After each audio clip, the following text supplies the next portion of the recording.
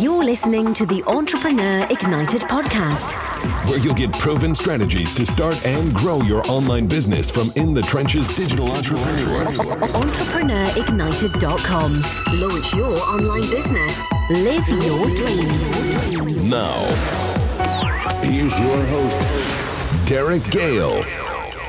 Welcome to the Entrepreneur Ignited podcast, a podcast designed to skip the hype, skip the BS, and just bring you real actionable tips and strategies to help you grow your business and income on the internet. This is your host, Derek Gale. And today we're going to be diving deep into e-commerce and more specifically leveraging platforms like Amazon to build an e-commerce business. And we're fortunate today because our guest is one of the leading experts in that space exactly, as well as in search engine optimization, affiliate marketing. I mean, he's been doing business online since 2003 and has been mentored by, partnered with some of the biggest names in the marketing industry. So he brings a huge amount of knowledge to this call today. So without further ado, I'd like to welcome Ryan Koysen to the show. Ryan, thank you for being here. Awesome, Derek. I really appreciate it and just super excited to share everybody what we've been doing and how powerful Amazon and e-commerce really is. Awesome. Now, before we get started and dive into this, can you just share your story as an entrepreneur, your journey? How did you end up online to being this expert now that's teaching other people how to leverage these platforms? How did you get here?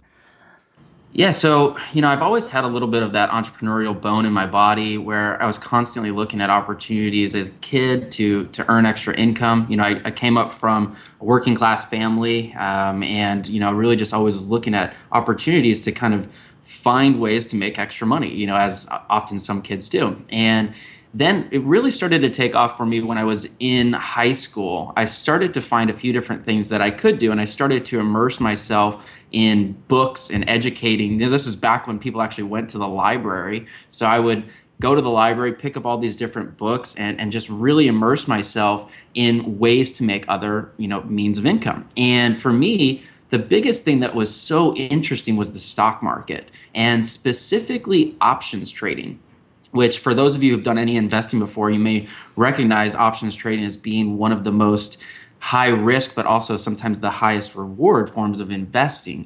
And I started to dig in and I found a mentor to actually help me learn his system. And it was a retired chiropractor who had been trading options for about 15 years at that time, still does it to this day. And, he taught me a very simplistic system and process that was repeatable to start investing in options. So I learned that system, started just doing some light paper trading to begin with to figure it out. And then when I got started, I was actually able to more than double my actual investment in what I was doing with options within 90 days. And that was my entire portfolio. And from then I realized that, there is tons of opportunity within the stock market. And I started to use some of that money to also pay my tuition. And then I learned, the greed gland can, cause problems. And it's just like any business. As entrepreneurs, one of the things that I always find hysterical is we really learn how to master one thing.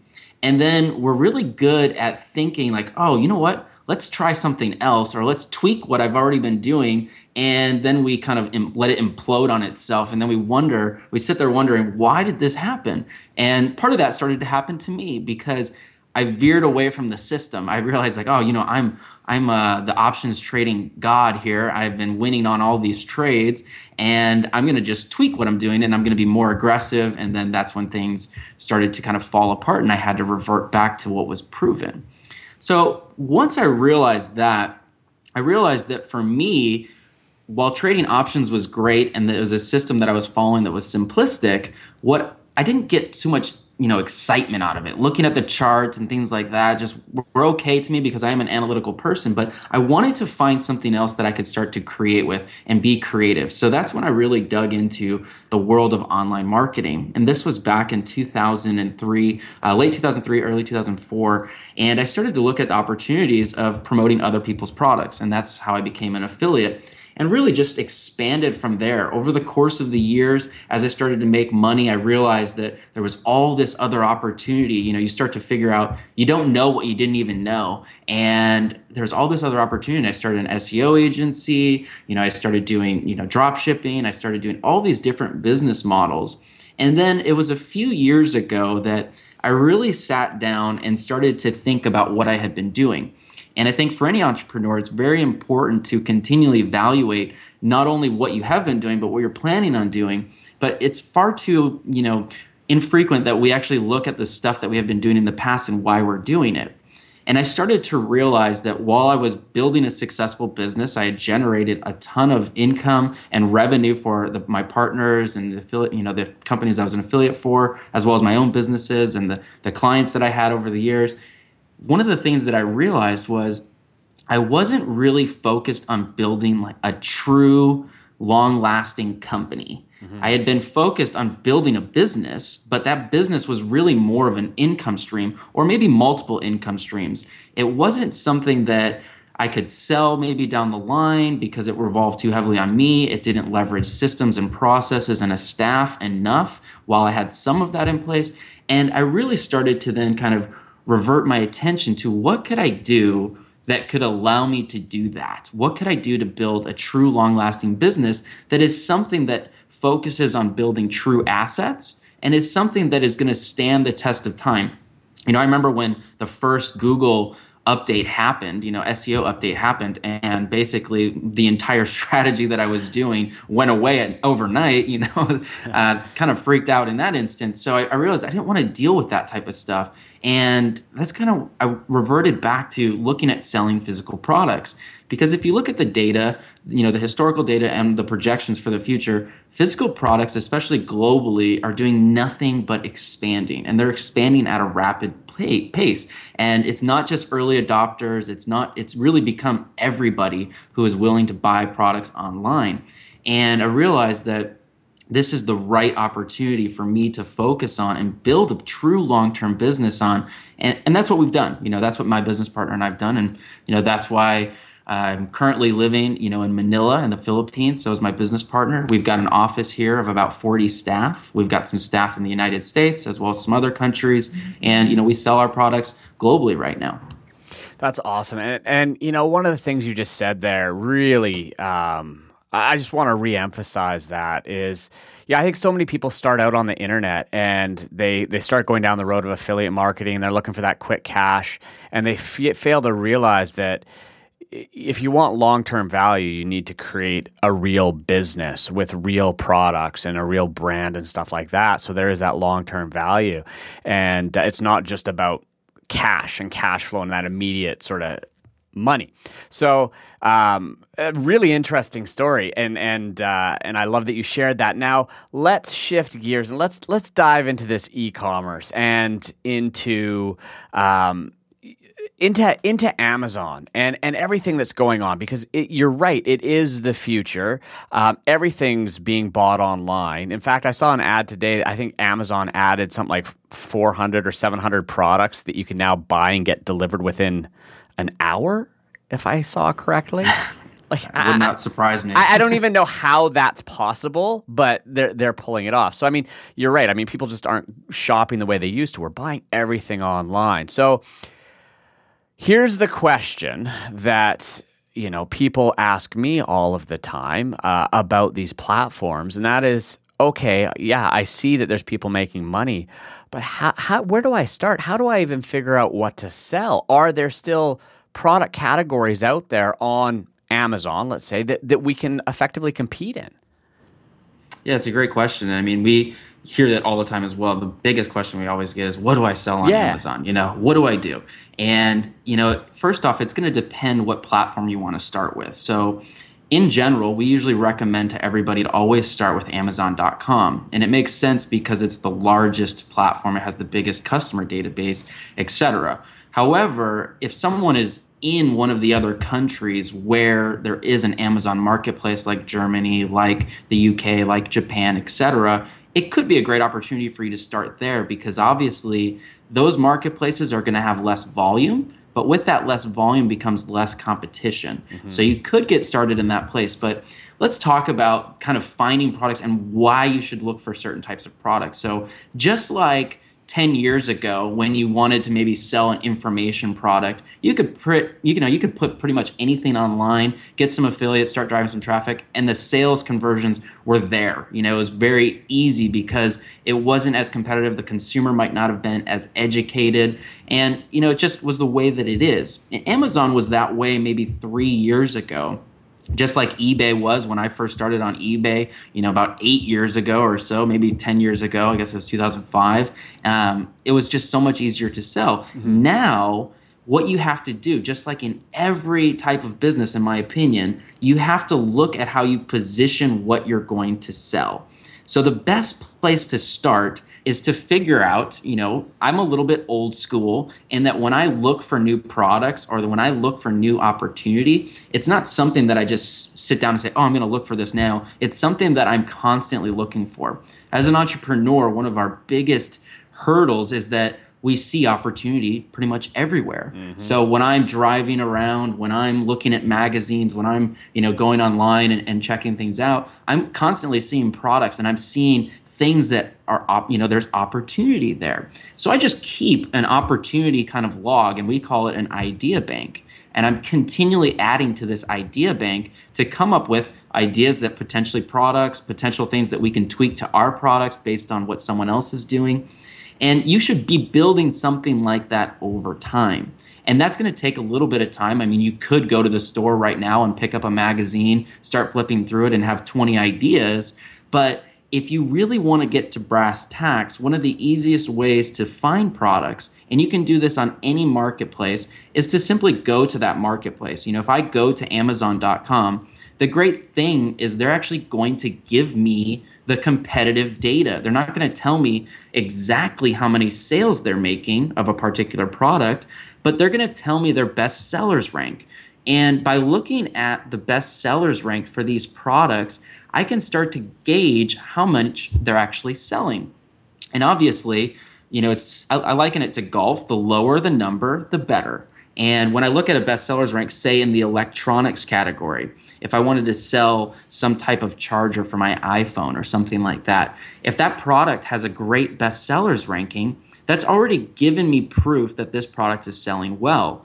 Then I just simply need to validate that with some other opportunities. So here's what we like to do. After we've done some research on Amazon, we can also do this on eBay or something like that.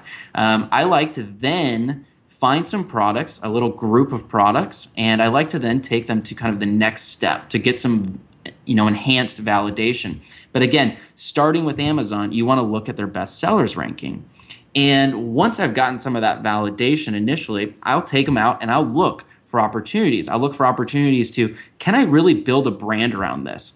If I'm looking at golf tees, could I build a brand around golf tees, or do I have to build a brand more around golf and then sell a line of products there? If I'm looking at an iPhone charger, can I build a true brand that can compete in that iPhone charger space? Or am I going to then have Samsung chargers, or am I going to have iPhone cases? What would I have to do to really compete? So we start to look at, can we build a brand around this? Because to compete in this day and age, you need to have a brand. You need to be able to get, a good domain. You need to have, a solid brand name. You need to have a multiple line of products so that you can increase the lifetime value of your customers, because, marketing dollars, people are spending more and more marketing dollars online. And with that, your competition goes up, which means your ad cost goes up, which means your customer acquisition goes up. And you want to be able to obviously increase that LTV. Then we like to look at, where's the opportunity within that space? Are there tons of influencers out there? Are there, review sites for those particular types of products? For example, with the iPhone thing that we were just talking about, of course, there's tons of opportunity to reach out to influencers because there's so much talk online about these types of products, technology. Is there opportunity to get in magazines? Is there opportunity to work with someone who runs a massive blog, but maybe underutilizing how to actually monetize that so that you can start doing some type of JV with them where you tap into their email list, you get some advertising on their site, etc. And you can even start to look at opportunity. If you're building a true brand, you can look at the opportunity of, are there other competitors that have already started and they're doing okay, but maybe they're missing the boat completely, and you can just simply buy them up for very inexpensive, or is there even, content sites out there that you can start to purchase?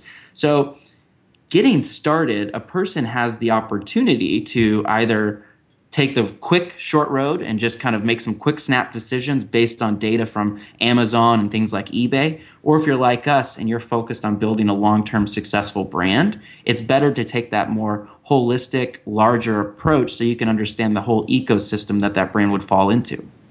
Okay, so that was fascinating. So, there's all these different, you see them, I'm sure you do, different Amazon courses, make money on Amazon. And there's, a lot of what I hear is, you just got to find the right product, plug it in, and the sales will happen. But what I'm hearing from you is you're taking this to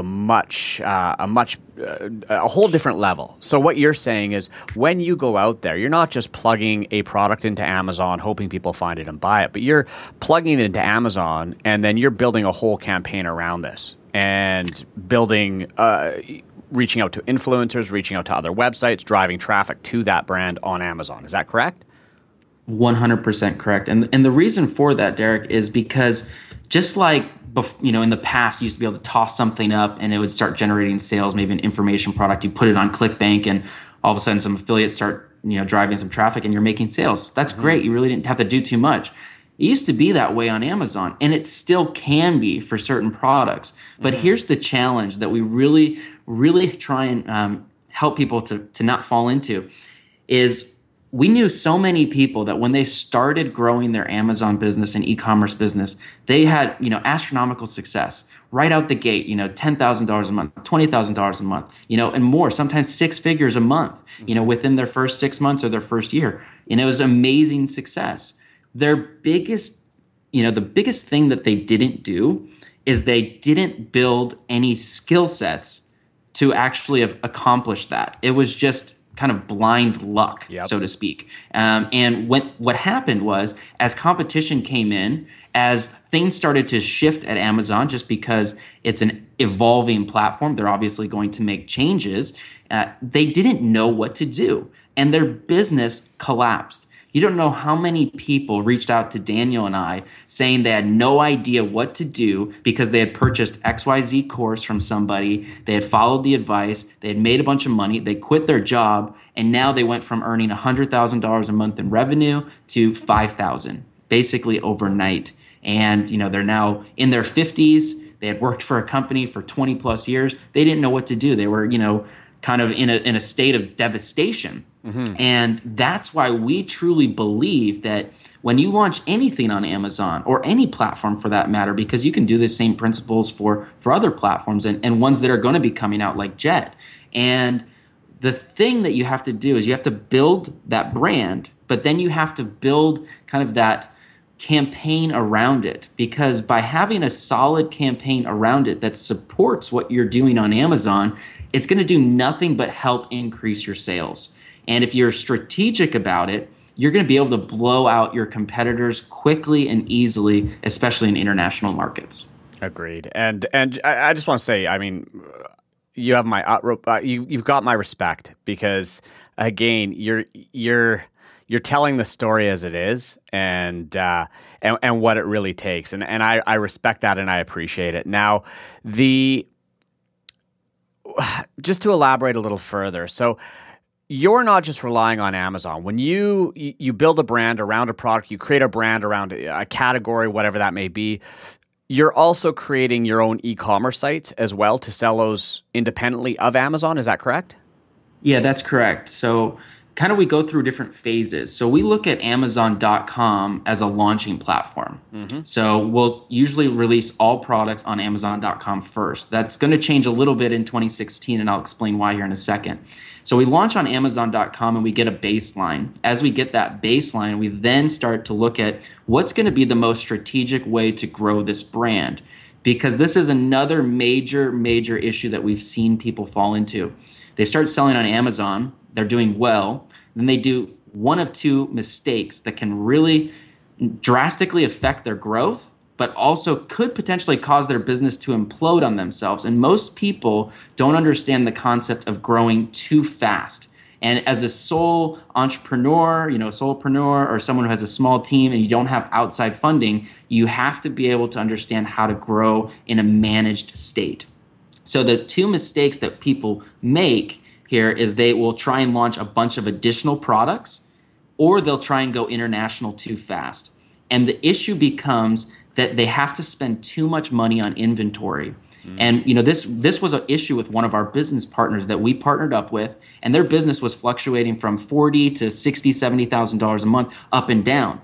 And the reason it was going up and down is they kept running out of stock, and they kept having to buy stock for other products, and they were trying to expand all these different areas, and they couldn't manage it. When we cut away the excess and we cut everything away, the growth that they had over the course of a 90-day period was just astronomical. I'm talking about 200-300% growth in that short of a period, just because they were now focused on doing the right things. And they were managing the growth as opposed to trying to expand too quickly. So once we've launched on, say, Amazon.com, we start to line up what's the next step. Is it to launch within a marketplace in, say, Europe, because Amazon UK is usually the next largest platform? Or is it to launch a Shopify site or whatever e-commerce type site you want to do? We prefer to use Shopify for ease of use, and it integrates within Amazon's fulfillment. Now, how do you make that decision? So first, when you're doing some research, we always like to look at what types of sales are our products getting on these other platforms. But also, we talked about traffic, and we talked about how important traffic is. We like to look at what is the opportunity to purchase traffic within this space. So we can use sites like AdBeat to see what people are buying. We can use, Espionage, which is a PPC spy tool, or whatever you want. And we like to then look at that data and say, wow, there are 5 people running different websites here that are spending, say, $20,000 to $50,000 a month on AdWords in the US alone. Well, that could be very low-hanging fruit and large opportunity for us to launch a Shopify store and then simply tap into those PPC keywords, and that could be the next step. And that way we don't have to send fulfillment outside the country. It can all be in one central location. And obviously, as you, I'm sure, know, as you expand your brand on Amazon, you're getting more traffic. And it's naive to think that everybody's just going to buy right away, or they're not going to do any research about your brand on Amazon. Granted, your conversions on Amazon can be insane, and we've had conversions upwards of over 40%, but that still leaves 6 in 10 people not buying. And those people are going out and looking maybe at your brand or looking at competitors. So if you show up for your brand keywords in paid traffic, if you show up with a nice looking website that is conversion friendly, you're going to automatically make more money. And I've seen it time and time again where I've talked to people, oh, I'm doing $120,000 a month on Amazon. Great. Do you have any properties outside of Amazon?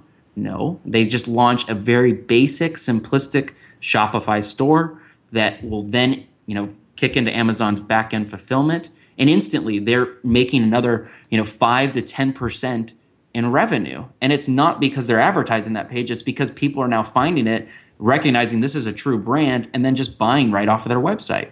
I mean, it's amazing. It's the lowest hanging fruit possible. Yeah, exactly. Now, when you're selling on Amazon, I mean, anytime I've used a platform, I'm always looking to get the lead and get them into my database as well so that I can bring them back to my own properties to sell to them. How do you handle that with Amazon? When somebody buys on Amazon, how are you following up with them? Yeah, so this is one of the biggest challenges with Amazon, and I always encourage people, instead of taking my opinion or anyone else's opinion about what you should do or shouldn't do, always read through Amazon's terms of service, because it is evolving, and it's important that you understand what it is and what you would want to do. So I'll tell you the best way that we do it. So there are tools out there that allow you to follow up with your customers via email through Amazon's API. And we have a series of emails that we send out after someone purchases. And these emails are designed to make sure the customer has a good experience, make sure that they know that we're there to help them if we can do anything.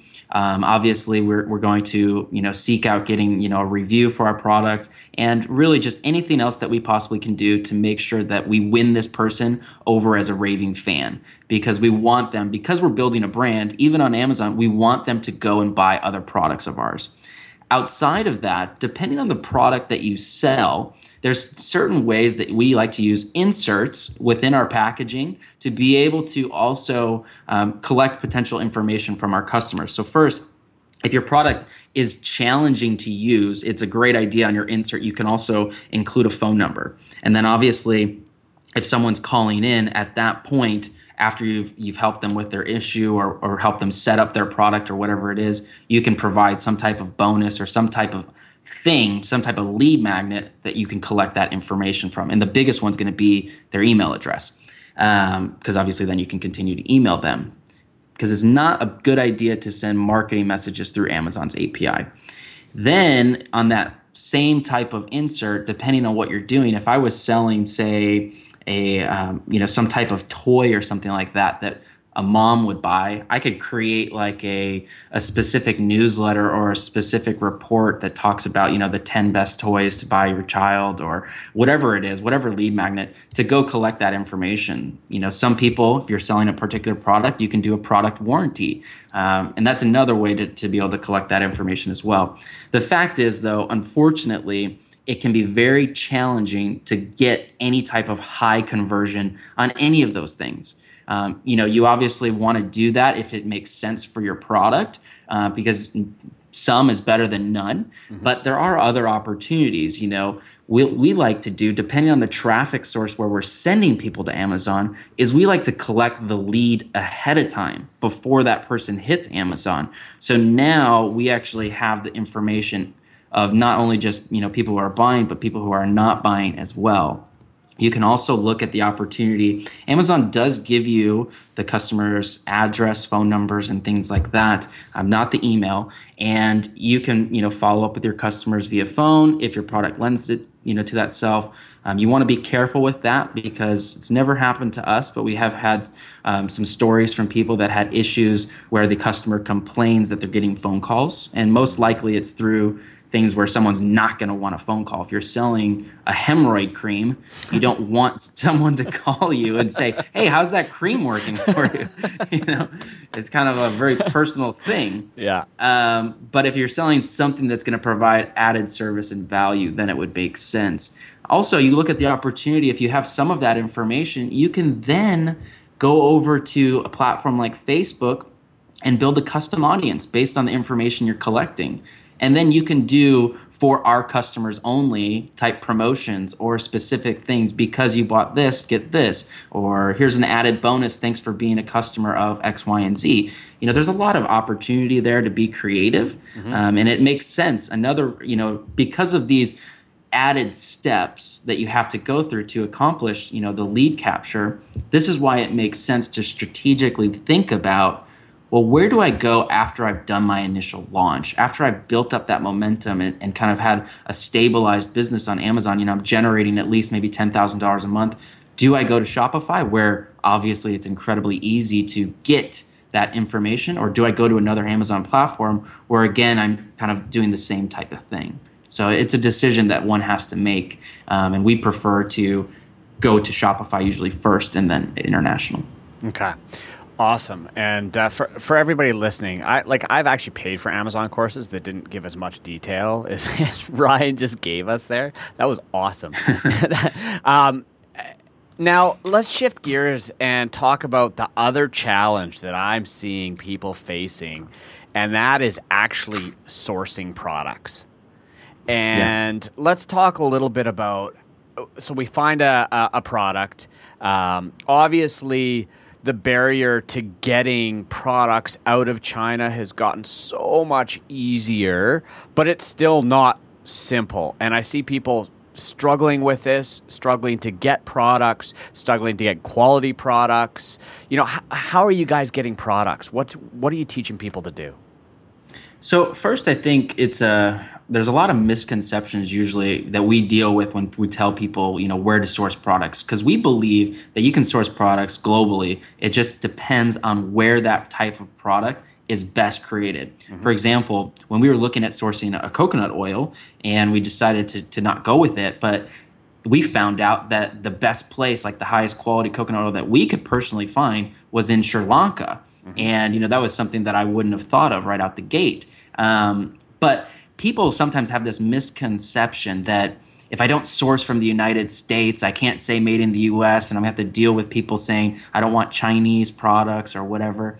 So we help kind of make a paradigm shift and help people realize first that not all products made in China are garbage. In fact, if you went around your place right now where you live and where you work, most of the products there are probably going to be from some Asian country, oftentimes China.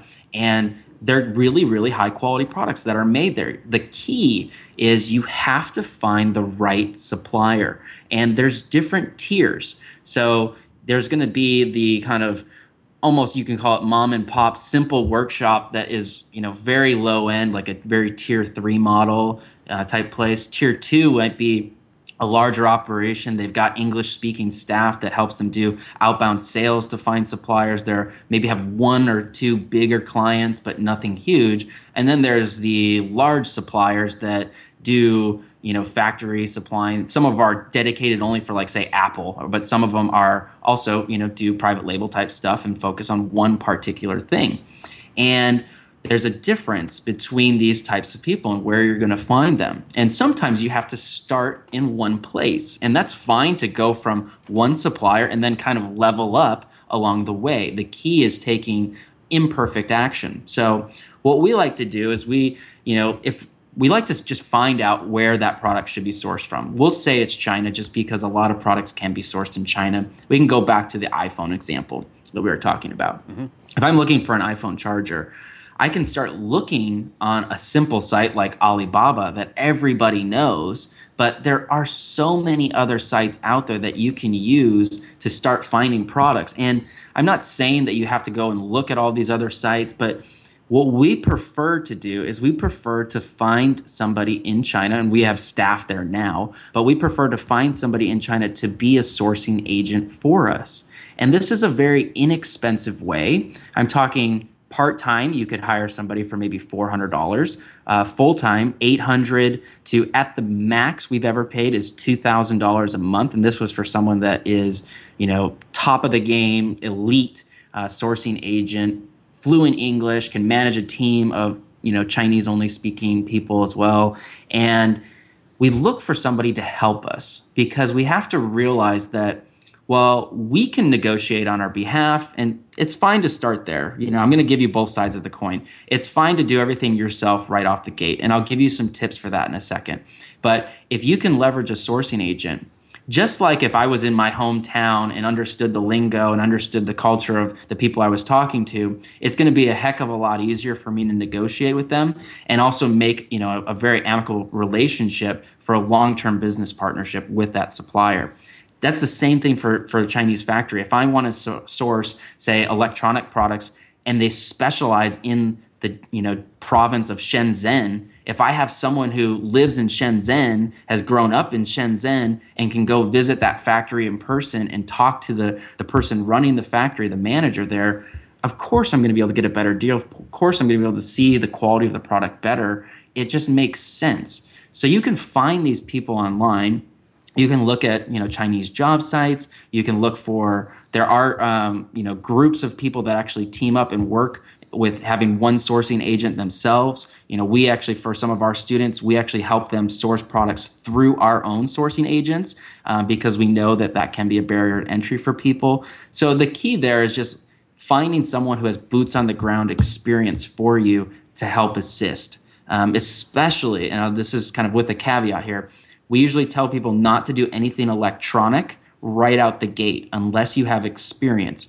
Because if you're working with a tier 3 and even sometimes a tier 2 factory, your defect rate can kill your business. And I've seen it happen before where someone builds a, 5-figure a month business in profit, and then literally one shipment that had a 10% defect rate on their electronic product, just a whole slew of negative reviews came in, and it's really hard to recover from something like that.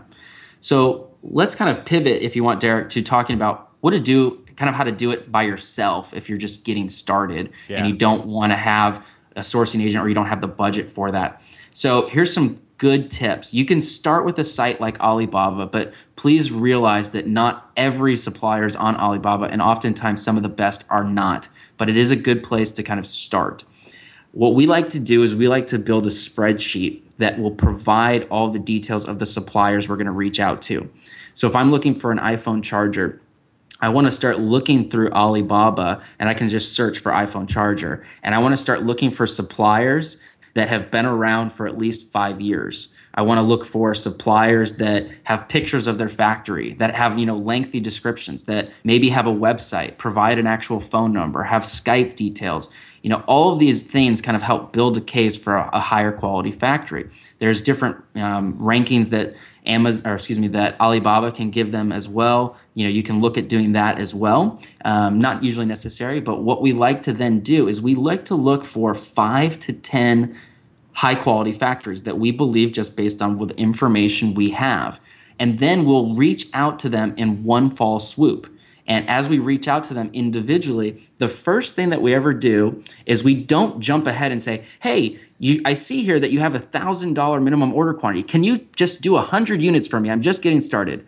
Worst idea ever. What you want to do is you want to reach out to them and say, hey, my name's Ryan. I'm starting selling physical products in the electronics space. We're looking for a long-term supplier. I want to know who the best person is that I can chat with at your company, X, Y, and Z, to talk about, building a relationship together. Something simple like that. Mm-hmm. And then they're going to reach out to you. And, sometimes they won't. It's okay to follow up, realize that these people, just like you, are getting emails every single day. And oftentimes some of those can get lost in the process. So it's important to follow up. And if they have a phone number, even call them. Now, respect the time difference as well, because otherwise you won't be able to connect with them. Now, once you've connected with that person, we like to get on a Skype call with them, or we'll have one of our staff get on a Skype call with them, because then you can share video and you can actually see the person. And then you just want to start asking them some basic questions about the product, ask them about the facility. You can ask them point blank, are you a trading company or are you the actual manufacturer? Because you don't want to deal with a middleman. Mm-hmm. We also like to say, hey, can I come and visit the factory? I'd love to come see you guys. When would be a good time to do that? And this can be a test question, or it could be something we actually enjoy visiting the factories because we want to see the products and the people that are making what we're selling. But if you don't want to travel to China, that's fine. You could either send someone else there to go check it out, or you can, if they say no, you can't come, oftentimes they're definitely a trading company. So you can weed out that person because they're not open to you actually being there. And you want to find someone who is open to these types of things. And then we have just a series of about 15 questions that we kind of ask them. And it's a lot of the stuff that I was just talking about. And then once you've weeded out, you're going to automatically weed out several of those suppliers. Once you've got your core, you want to then start requesting samples. And still, we haven't talked about minimum order quantities. We haven't talked about price. You want to then start requesting your samples. Oftentimes, these people are going to charge you quite a bit for samples. It could be $50, $70, $100.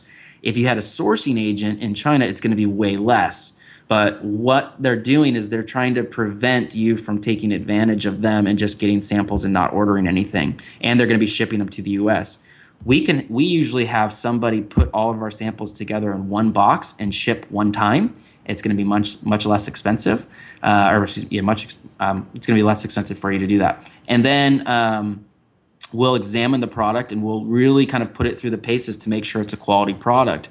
You can also request another sample as somebody else, maybe have it ship it to like your P.O. box or something. If you're really paranoid that they're only sending you the best product and something like that, so you can get another sample as somebody else as an option.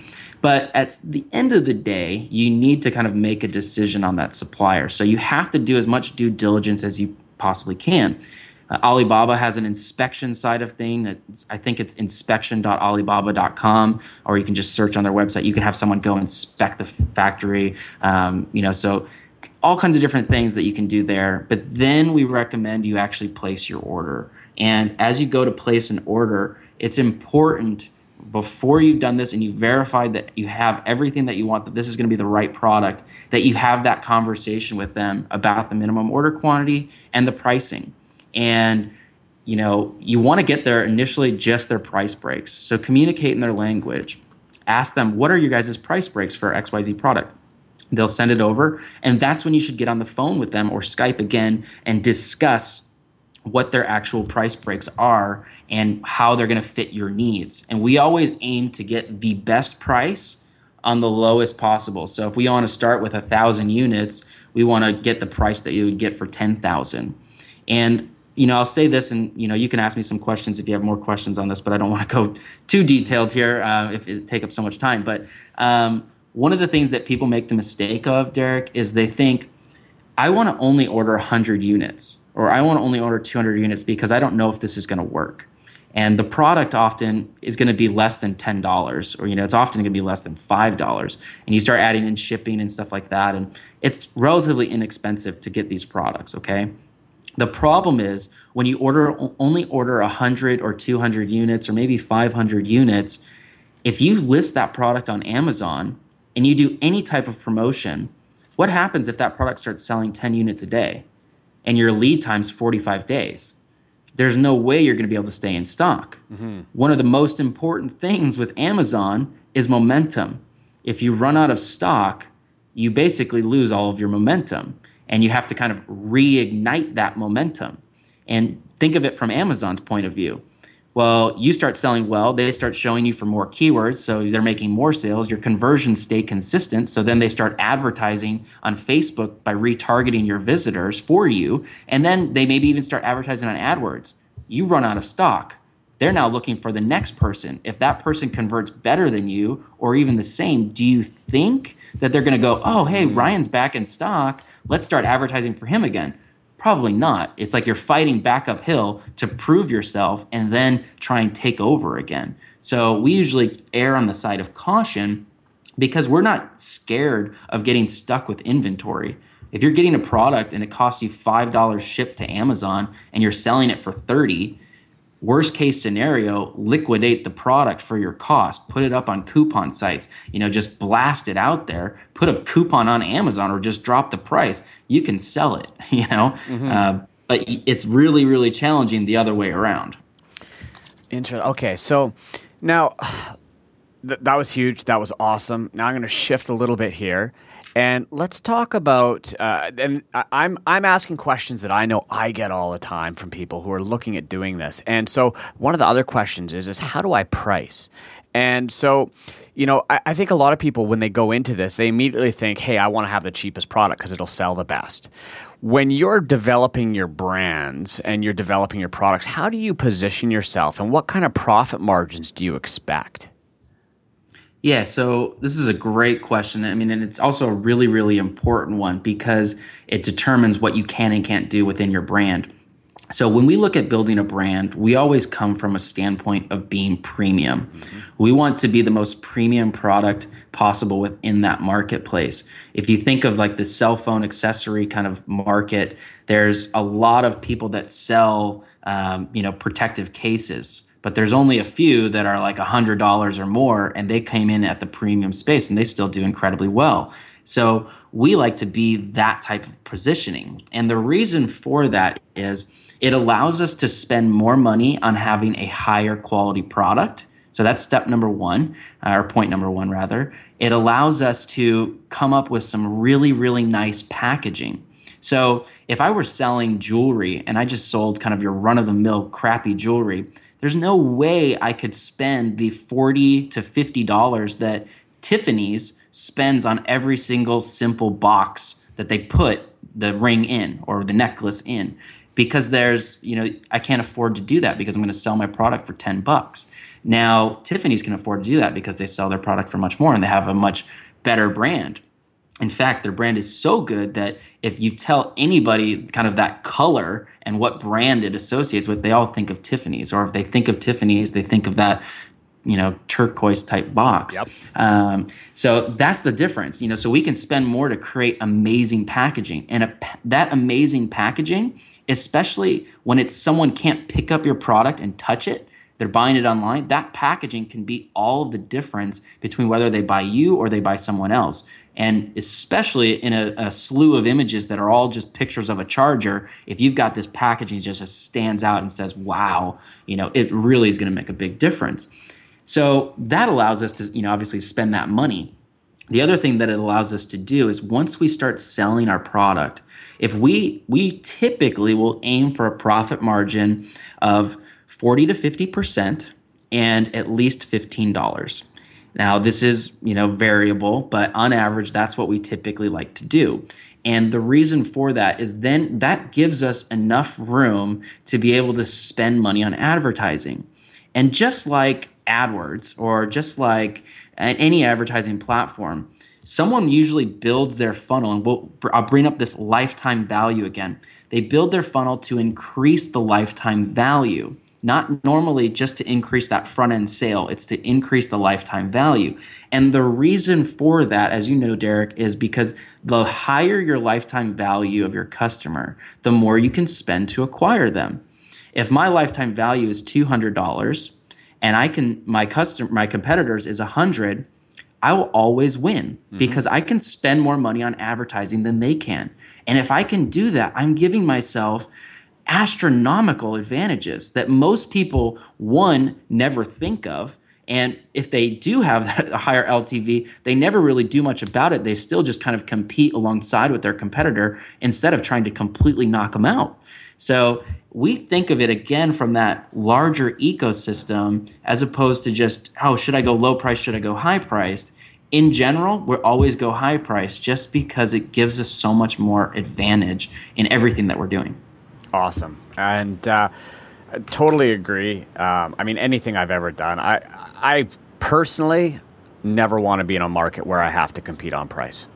That's just, it's not a fun business in my books. Now, when you take a product into a product category, now you briefly mentioned, packaging and having that superior packaging so it stands out to help people make that buying decision. What else can you do to make your product stand out? So you got to use what you have available to you. So if you go to Amazon and you're selling on Amazon.com, Amazon's going to give you a certain set of images that you can use on your product. You can have all these different images, and you want to use that space wisely. You want to have images that convey a message. Oftentimes we see people simply just post their images of their products. Sometimes they even just use the ones their supplier gets them. It's much better if you have a professional photographer take those photos, or, you can use 3D renders, which some might say is against Amazon's term of service or gray area, but up to you. And what we like to do is within these photos, show your product being used, like the functionality of it. If I'm selling an iPhone charger, is it better to show it just a picture of the actual, picture of the actual charger, or is it better to also have pictures of it plugged into a phone, plugged into my computer, charging it, real life instances plugged into, maybe an outlet next to your coffee table or whatever it is. All of those things make it more real to the person. It's not action shots, but it's the product being used. And certain products are really, necessities for doing that versus, an iPhone charger. Yes, it's nice, but it's not like absolutely necessary. But we like to do those types of things. And then you obviously have your product listing. This is what Amazon gives you to be able to convey what your product really is. And you have your title, you have your bullet points, and then you have your actual product description.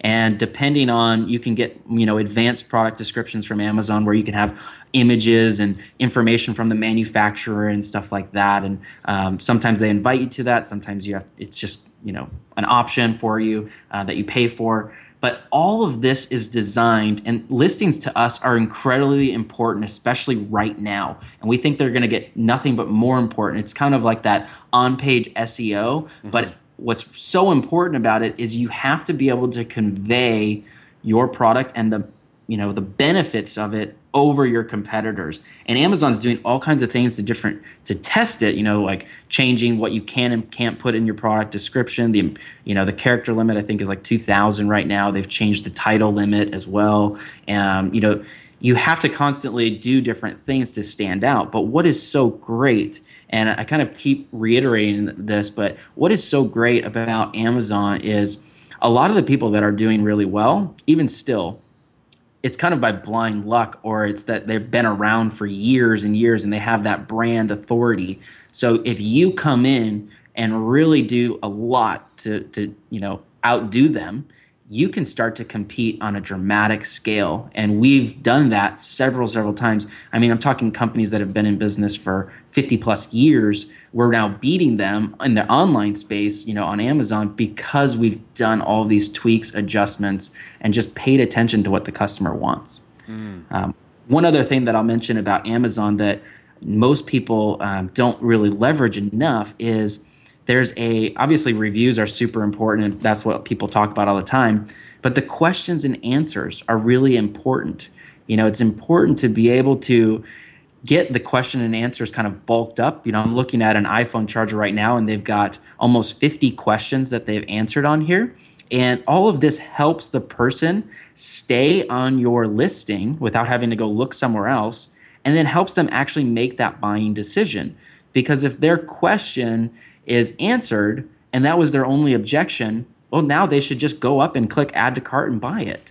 And that's one of the great things about Amazon. So you want to make sure when you're getting started, it's a good idea to look at all of your competitors and see all of their questions. And what's great is if someone asks a question like this, they're asking, will this work with life-proof cases? And someone answered, no, it doesn't work with a life-proof case. And then there's 4 more answers. And, I can look at all the answers. So this was 5 answers right there. There's another question here that has 6 answers. And the people that are answering more and more questions, it's oftentimes those are the most popular. It's not a given, but that gives me some idea that, okay, these are probably the more important questions. Let me address this not only in the Q&A when it comes up, but let me address this in my listing.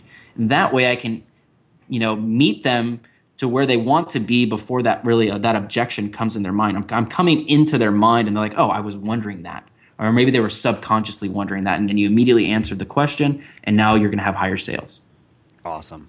And so when you're creating the listings, I mean, again, I've been to so many listings on Amazon where you get there and it's just it's a crappy photo and there's just a couple features of the product. How much detail are you effectively writing sales copy to really sell your products? It's going to depend on the product that you're selling, but you have to think about like the features versus benefits kind of standpoint. So we like to mix things up, and we like to test things. You have to also realize too, people are on Amazon are really in the buying mood. They're looking for the right product for them, though. That's why it's important to be able to, one, stand out with your images, stand out with your actual product. If you have a superior product, it's much easier to convey that within your listing. But just simple things like having a call to action or talking about the benefits of the product. If you're selling an iPhone charger, you should be talking about that you can use this while you're in your car. You have this adapter. You can use this, charge from your laptop. It's, it works on this phone doesn't integrate with this. You're doing things that are going to help that person make that decision as they read it, instead of just going, this is an iPhone charger, the cable is, 5 meters long or whatever it is. Yeah. Instead of just talking about the features of it, talk about the benefits, because, they always say, what is it? Features tell, benefits sell, or something like that. That's the one. Yeah, for sure. Awesome. Okay. So we're running out of time here, and, I could keep asking you questions all night, and I have no doubt you could just keep answering them. But we're almost out of time. So where can people continue to learn from you? Because honestly, this has been one of the best conversations I ever had about Amazon. With the amount of information you just packed in the last 45 minutes was freaking incredible. So where do people get more? Well, we appreciate that. If you want to learn more about me and my business partner, Daniel Audenson, The best place to go is to ryananddaniel.com. And on our website, you'll be able to learn more about exactly what we do with the information products that we sell, the events that we have, the sourcing trips where we take people to China. All of that information is going to be available right there for you. Again, it's just ryananddaniel.com. That's fantastic. Now, you just mentioned you also do sourcing trips to China where you'll actually take people there. That's correct, yes. Awesome. That's incredible. So, well, Ryan, thank you so much for unconditionally sharing so much of your knowledge with our listeners today. I truly appreciate it. You're very welcome. Awesome. Now, everybody, that was Amazon e-commerce expert Ryan Koysen. And again, any links we mentioned here will be included in the show notes, including to Ryan's website. And, Amazon's such a massive opportunity. If you're selling any physical products right now, you need to be paying attention to Amazon. And I would highly recommend checking out Ryan's website to learn more from them, to learn the right way to do this from somebody that's doing this on a massive, massive scale. So once again, I hope you guys learned a lot here today. And again, if you like what you heard, please head over to iTunes or SoundCloud, leave us a rating, leave us a review, make sure you're subscribed. And again, now it's time to apply that final ingredient to all the strategies, tips that you just learned here today from Ryan. And that ingredient is action. So by all means, take action, use what you learned, go forth and apply them to your business. And we will see you in the next episode. This is Derek Gale signing off.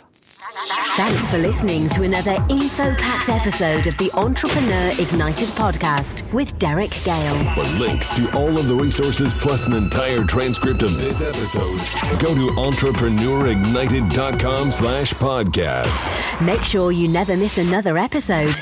Subscribe now on iTunes or SoundCloud.